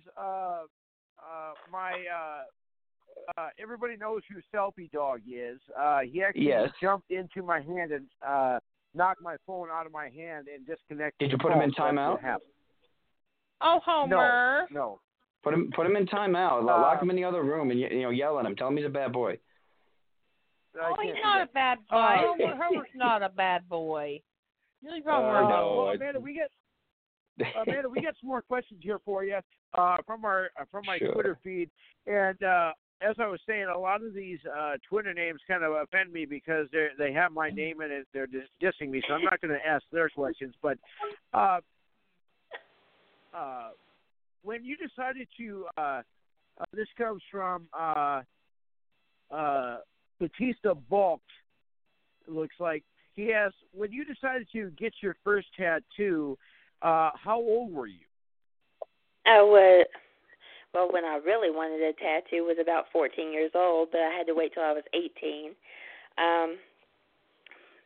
So, yeah, as soon as I turned 18, I went and got my first tattoo, which was the vine around my waist, and then I got a vine around my right arm to match. So that's actually covered up now with a big skull. I like this Twitter handle. Kevin Owen Sucks writes, what is your most expensive tattoo? Most expensive? It depends on if you, I guess probably my right sleeve.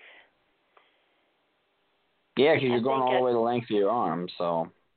Yeah, I think I set the most hours for that one. There's back to that collector's card I made you, the one where you're in the black dress and kind of laying on the bed there. The one tattoo that's on your arm, the skull, it kind of looks like something straight out of the Goonies. Any inspiration with that? Yes. I wasn't really going for that, but I love the Goonies, so I'll take it.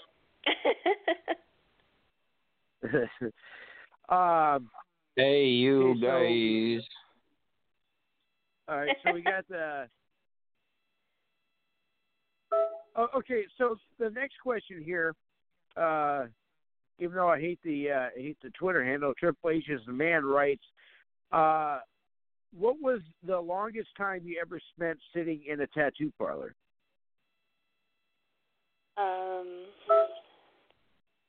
6 hours. That's still a long time. Yeah. Now, well, let me ask you this.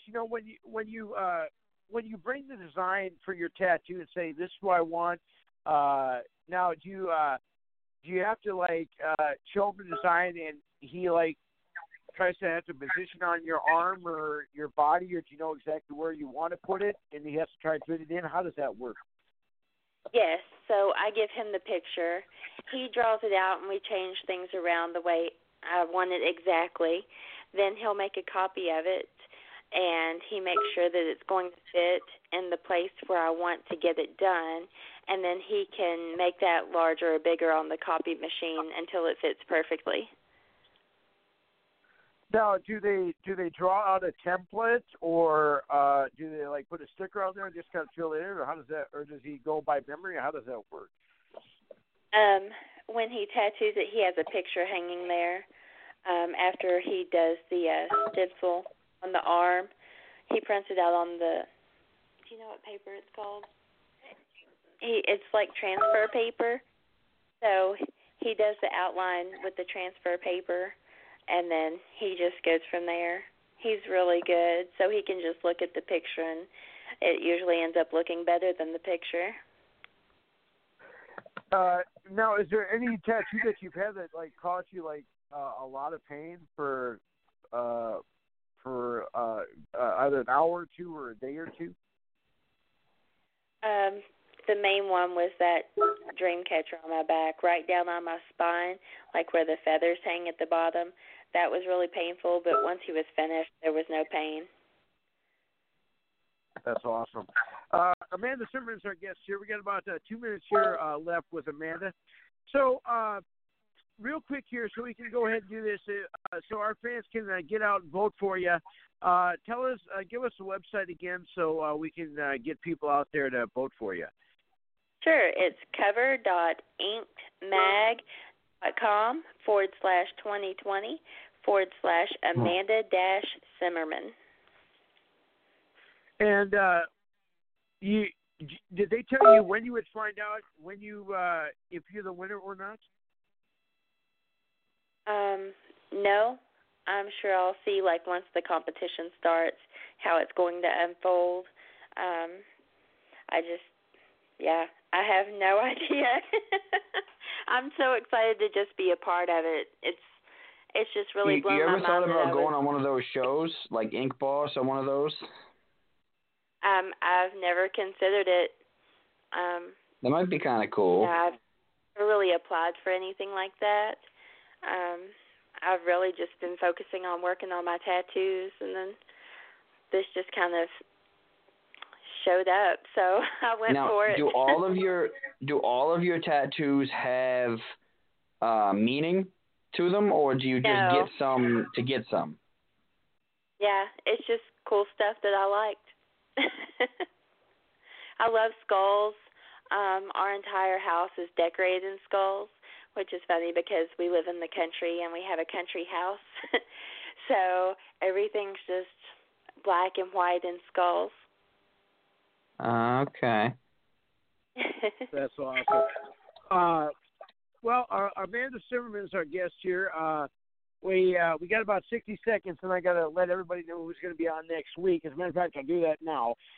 Next week, we have AWA Forever. We have Badlands Championship Wrestling. And we have the living legend, Princess Victoria. She was trained by the Fabulous Moolah, and she's going to also debunk a lot of myths about the Fabulous Moolah. So tune in for that. And Amanda, here's one thing I'll ask you. And I'm sure that when you because we know you're going to win the competition because you've been on the show, so they have to just basically give it to you. You can just walk right through the competition. But when you make the cover and they give you a box of magazines, would you be willing to send us a couple autographed copies of the magazines, maybe send us some autographs anyway so we can give it to our listeners at Icon Helmrest? Tweet now. Yes, definitely. All right. I'll send you. I sent you the address where to send them. If you can send us some autographs in the meantime, but and then towards I'll stay in contact with you. So when you make the cover, we'll have you send us a couple autographed copies of the magazine as well. I can do that. Awesome, Amanda. You're awesome. We love you, and thank you for joining us and being with us on such short notice. We appreciate it. Sure, thanks for having me. It was fun. All right, thank you. Amanda Zimmerman, ladies and gentlemen. Oh, I'll tell you what, guys. I think we've had a pretty interesting show today. What do you guys think? Oh, it's been great. It's been great. We've had all different spectrums of everybody here today. We've had wrestlers. We've had an adult movie star. We've had some alternative style wrestlers. When I say that, we've had one with the green hair. We've had one that's covered in tattoos. We've had, so we've had some different styles come on the show tonight. So I think that's pretty interesting as well. Now, let me ask you guys this, and I know it sounds like I'm putting myself over because I am, but we have our friend Conrad Tops. He always wins Podcast of the Year because of what he does. But when you have callers like Eric Bischoff and Bruce Pritchard and Jim Ross, and Ric Flair, I mean, where's that demographic going to go? But in a close second, you'd find us. So, I mean, what other wrestling podcast has this multitude of guests, have this great a host, and have this much fun live all the time, every Monday night? Where else can you find it? You really can. And I'm going to let our fans know, coming up in July, this one we're going to do it. Coming up in July, we are going to do a Monday Night Raw watch-along. For the first hour of the show, we're not going to have any guests. We're going to be we're going to tune into Monday Night Raw the last hour, and we're going to kind of discuss what's going on. And hopefully Edge will not be on that night because you'll be drooling all over that. But we're each going to kind of give our opinion about what's going on, about who's coming to ring the matches. And maybe if that works, if that gets enough reception, we may do it again. We may do it once a month, what have you. But we're going to do that, so we'll keep doing that in July. And also, has been booked, we're going to have Phil Mushnick on. He has been probably the lead guy against the wrestling business all throughout his career. And we have a clip that we're going to play, not now, but in the next couple weeks, we're going to play a clip. He had a little battle with Jim Cornette. As a matter of fact, because of Jim Cornette, Phil Mushnick had little kids calling and swearing at him on his voicemail. So he's going to talk to us about that. We'll take calls, so everybody prepare for that. That's going to be a great show. And of course, we are going to be respectful. He is a guest. We may not agree with his platform about things, but it's going to be interesting to talk to him about why he dislikes the wrestling business. And it's going to be an interesting interview. What do you think, guys? I'm with it, man. I'm with it. Awesome. I don't know if we lost Granny, but either way, No, I'm still here. Yeah. Oh, you're here? All right, so we got 10 seconds. They're kicking us off. Icon, yeah, I like the idea. Another couple of good gets, brother. Another couple of good gets, and another great show. We'll talk to you next week, Granny. Don't get too drunk at the Chiefs parade, and we will see you guys next week. Dead man walking. You've done it now. You've done and made a big mistake, and I can't allow you to think you can just walk away. So turn around and face the piper you're gonna pay. 'Cause the end is now. This is gonna be your judgment day. A cheap shot. Okay, round 2. Name something that's not boring. A laundry? Ooh, a book club. Computer solitaire, huh? Ah, oh, sorry, we were looking for Chumba Casino. That's right, ChumbaCasino.com has over 100 casino-style games. Join today and play for free for your chance to redeem some serious prizes. ChumbaCasino.com. No purchase necessary. Void where prohibited by law. 18+ terms and conditions apply. See website for details.